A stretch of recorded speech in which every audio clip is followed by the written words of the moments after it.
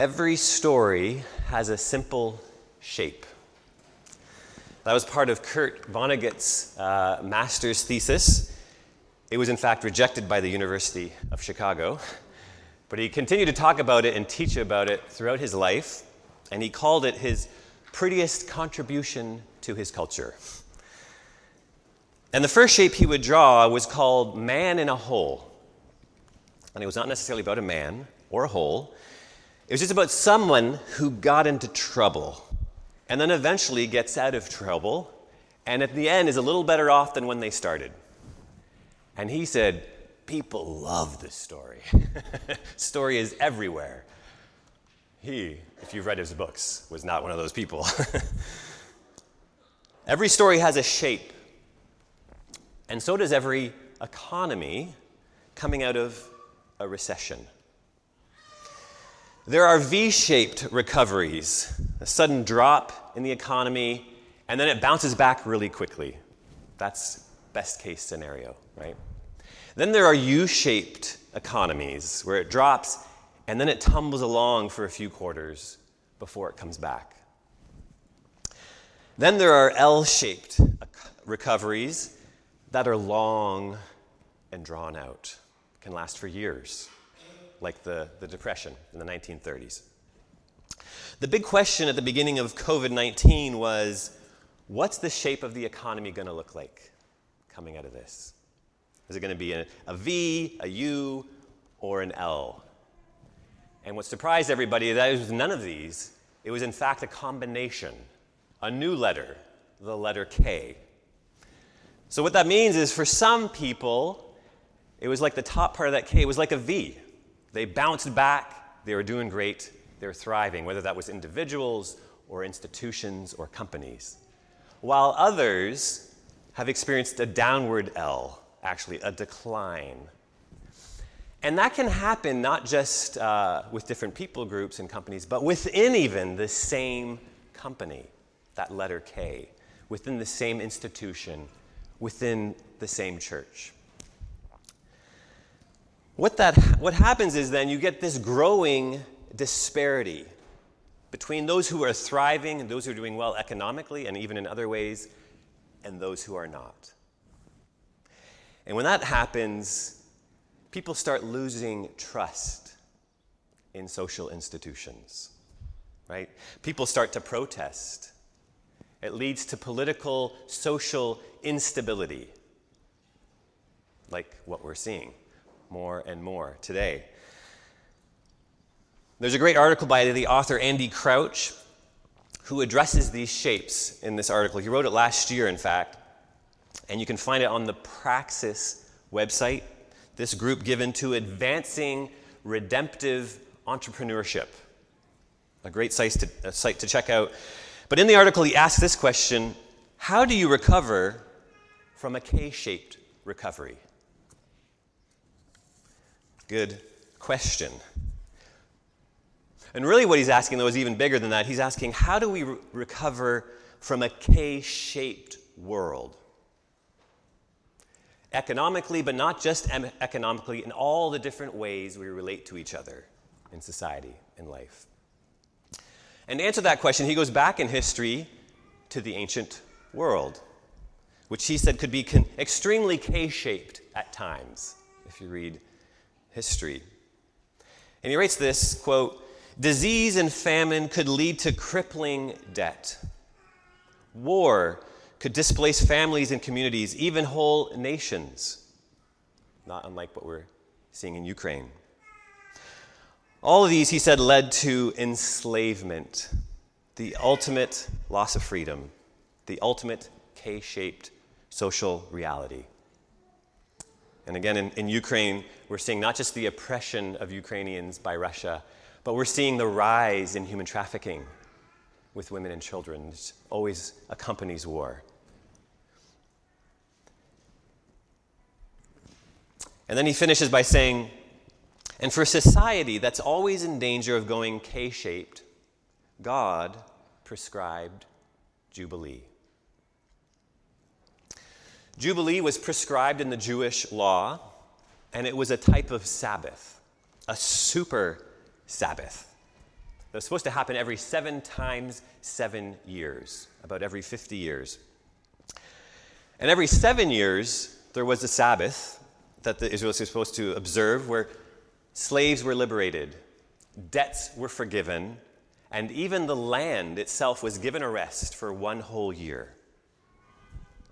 It was a major rest for people and even the land, and a major reset for society out of this K-shaped reality.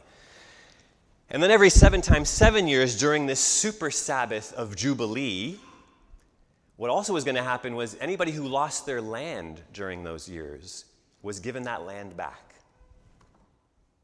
So all was liberated, all was forgiven, all was restored.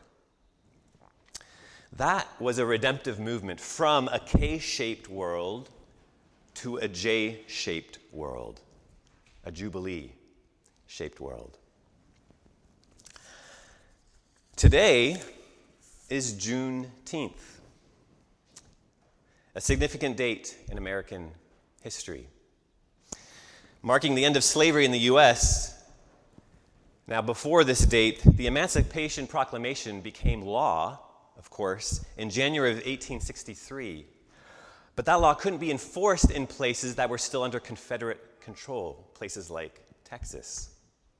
So it wasn't until 2.5 years later, on June 19th, 1865, 2.5 years later, that federal troops finally came to Galveston, Texas, to take control of the state and liberate enslaved African Americans in Texas.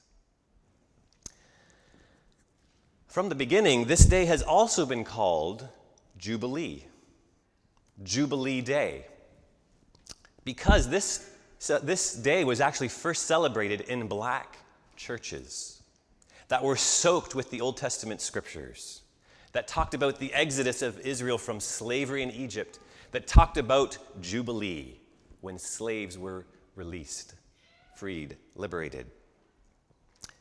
That talked basically about God and his people following his lead, turning a K-shaped world into a J-shaped world. Now, of course, we haven't fully arrived there yet. Jubilee, Juneteenth is a movement in the right direction, but there's a lot of K that needs to turn into a J, right? And even when you do that, K keeps creeping back like weeds in a garden. There's always work to be done along these lines. But we can be confident of this.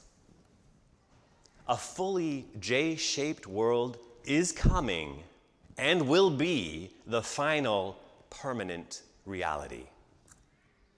That's a promise from God himself. It's coming. And we can be part of it. Paul, in his letter to the Roman church, wrote that all of creation is longing for this, groaning for this. And he does that in us, too, if we're his people. We've been working our way through Romans. That was a big, maybe introduction, but an important one to our passage in Romans, chapter 8. And you can go there if you would like. If you want to look at verses 18 to 24, I'm going to go verse by verse here again. And Paul starts by saying this: I consider that the sufferings of this present time are not worth comparing with the glory about to be revealed to us. That's a big statement. The glory about to be revealed to us is that final Sabbath, that Sabbath of Sabbaths, that Jubilee of Jubilees. It's the Juneteenth taken all the way for all people. It's the final reality of that dream that Martin Luther King was dreaming about. It's the new creation finally come. All things as it should be. Paul in the Spirit saw that from afar. And he compared it with the suffering that we experience in this life. He started to. He compared that with the coming glory. In the previous chapter, he talked about being with Jesus, means suffering with Jesus. and being glorified with Jesus. It means both of these things as a believer.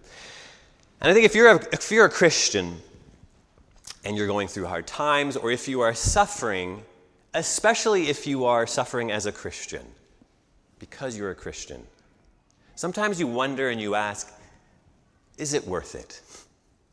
Is it worth the glory that's coming? And Paul is saying, yes, it is. It's more than worth it. You can't even compare it. The weight of glory just crushes the scales. It's not even worth your time to try and compare, is what Paul has seen. And then look at what Paul says next. What he connects to this. He says, for the creation waits with eager longing for the revealing of the children of God. Why does he say that? How does he connect that? Well, first Paul says creation itself, not just the people of creation, but somehow creation is waiting for this, longing for this, groaning for this, with eager expectation, on tiptoe, so to speak, as the Phillips translation puts it. And what's creation waiting for, longing for? For the revealing of the children of God. Now, Paul says, or John, actually, if you go to 1 John, he says we're already children of God, but it's not yet revealed what we will be. There's some hiddenness there. We don't fully see what it means to be a child of God yet. We get a foretaste, but we don't fully see that. Even here in this passage and other passages, Paul talks about us being already adopted children of God through the spirit of adoption. But then in verse 25, he says, we wait for adoption, the redemption of our bodies. Our redemption with our Father isn't going to be complete until these broken bodies are made new and immortal. So the already not yetness applies to us being adopted children of God too. The Spirit of God gives life to our mortal bodies even now, awakens our senses to God and to the things of God. But we still need to be resurrected one day by the Spirit. The Holy Spirit begins to lead us in this life into communion with God, into communion with each other, into Rosetto kind of living like we talked about last week, into care for creation, which we haven't talked about, which we need to talk more about. But we don't do that perfectly yet. We don't do that universally by far. We don't see that. So our true identity and glory as children of God is yet to be revealed. And creation longs for that day, is expectant for that day. Because instead of turning creation, ruining creation, the children of God are going to be caring for it, as we should be. We'll be blessing it. We'll be creating a God-honoring culture that stewards creation the way God created us to in Genesis. Creating culture, but culture that actually works with creation, blesses creation. Instead of spilling each other's blood on the earth, we're going to be recognizing one another for who we really are, honoring one another for who we really are, serving and tending one another on the earth, in the new earth. That's something to look forward to. That's what creation is longing for. That's what the Spirit wants us to long for, and so much we even start to enter it now. Paul goes on, for the creation was subjected to futility, not of its own will, but by the will of the one who subjected it, in hope. The Greek word for futility here is the Greek word used for the Hebrew word. It's a little complicated. I'll say it again. The Greek word here used for futility, is the Greek word that's used for that Hebrew word in Ecclesiastes, where it says everything is vanity. Now, a better literal translation of Ecclesiastes is everything is vapor. And if you read Ecclesiastes, that's going to change your reading of Ecclesiastes. Just a little side note. But with that, we could say the whole creation has been subjected to vapor. Like vapor, everything eventually dissipates, evaporates. Like vapor, everything is just hard to grasp. It slips through our fingers so much. And that leads to great frustration and futility. And the more you live, the more you feel that. And you agree with the author of Ecclesiastes. Everything is vapor. Well, the created order didn't ask for this. This was imposed upon it.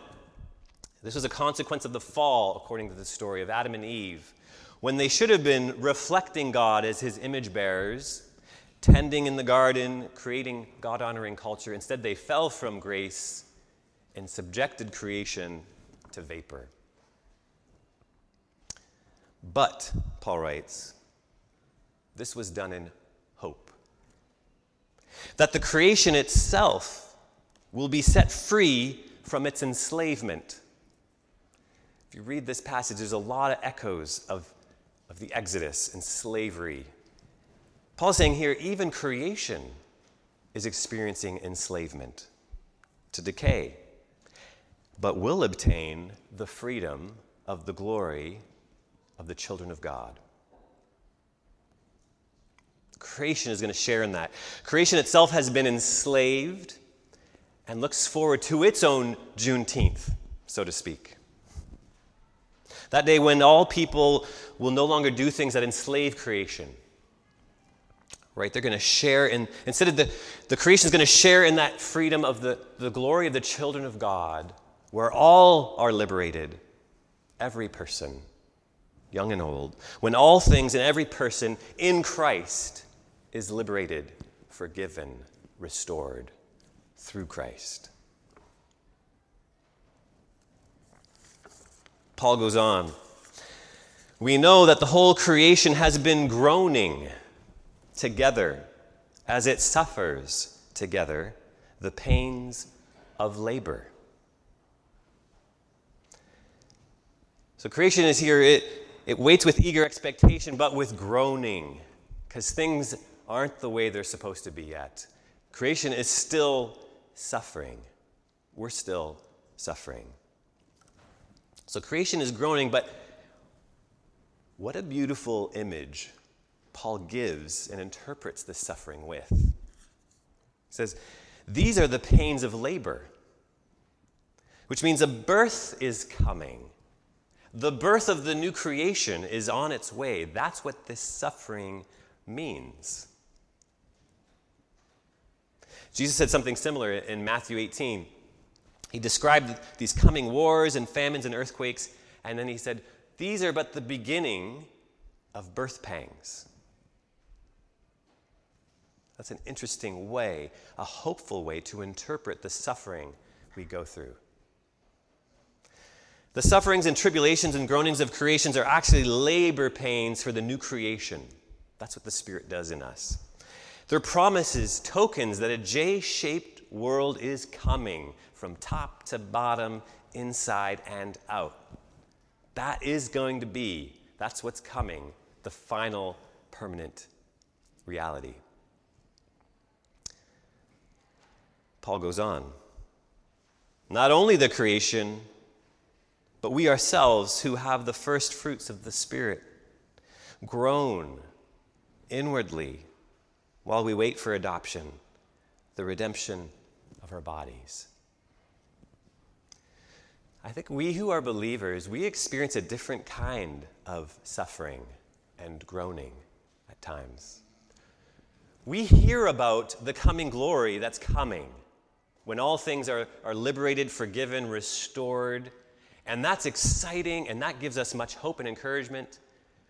But man, that really pronounces how far we are from that at times. We just see more clearly the K-shaped nature of our world, and that can bring us to weep. It should, unless our hearts have been hardened.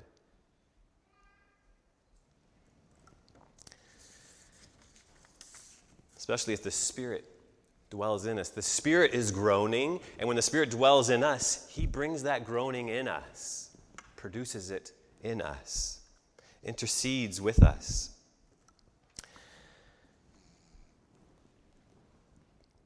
But this groaning is filled with hope, given this image. We don't grieve like the world grieves without hope, Paul says in other places. Hope for what's coming. Paul uses the word hope 5 times in the next 2 verses we finish with. For in hope we are saved. Now hope that is seen is not hope, for who hopes for what is already seen? But if we hope for what we do not see, we wait for it with patience. We're waiting for that glory to come. That means we don't see it yet. The full glory of the children of God isn't here yet.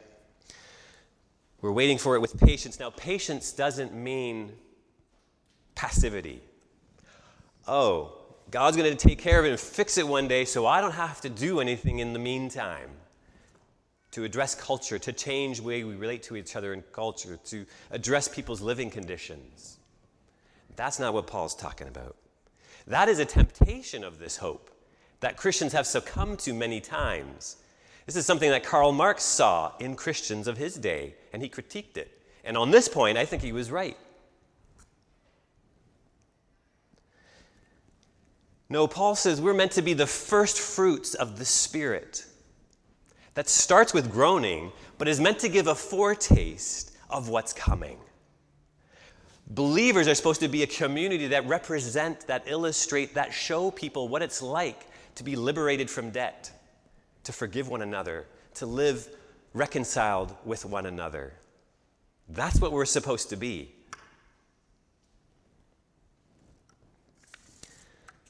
Not with passivity, but still with patience.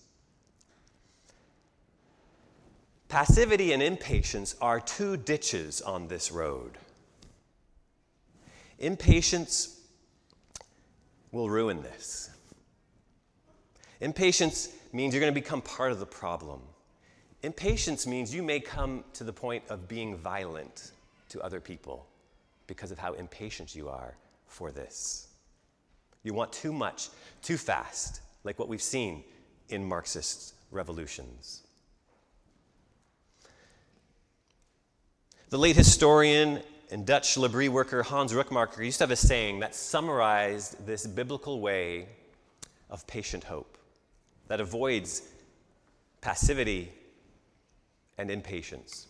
And it was this: weep, pray, think, work. And in that order. Weep, pray, think, work. Weep first for all that's lost, all that's broken. There's a lot of that. That's what's emphasized in this passage. This groaning is in that vein, weeping for what's broken, groaning. And I think that at times might feel like a waste of time for some of us. That might look like weakness to some of us. But that, in fact, is keeping in step with the Spirit of God. He is groaning and brings that into us. And if we don't groan, we're out of step with the Spirit of God. The Spirit who turns our weeping into labor pains, into hopeful expectation for what's coming, right? For longing, desiring the kingdom. Few things change us and move us more than what we hope for, than what we desire for, than what we weep for. That's why it starts there. Spirit turns our weeping into groans, and from there he turns our weeping into prayer. Weeping that can be a type of prayer. It leads to intercession. And that's in fact what comes next in Romans. We didn't get to today. We heard it this morning, but we'll get to that in 2 weeks from now. For the glory, we're praying for the glory of the kingdom of God to come. We're praying for as much foretaste of that as we can, as much of that to be revealed now as is possible. That's what we're praying for. We're praying for resources, for strength and inspiration to think clearly, creatively, redemptively, for how to answer the kind of Jubilee questions we need to ask. How can we bring relief to people and groups and even nations? How can we bring relief to crippling debt that crushes them? If you don't know debt, you don't know what that's like to live under debt. How can we help to bring any enslaved people in all its shapes? How can we bring freedom to enslaved creation? We can start to think clearly about that in the Spirit. And then we get to work in the Spirit. But if we don't start and stay in the Spirit, first with weeping and then groaning for and interceding for and then thinking redemptively, our work is going to be short-lived. It's going to be misdirected. It's not going to last. And it may even turn violent at times. So weep, pray, think, work in the Spirit, in that order, for a J-shaped world. May it be so.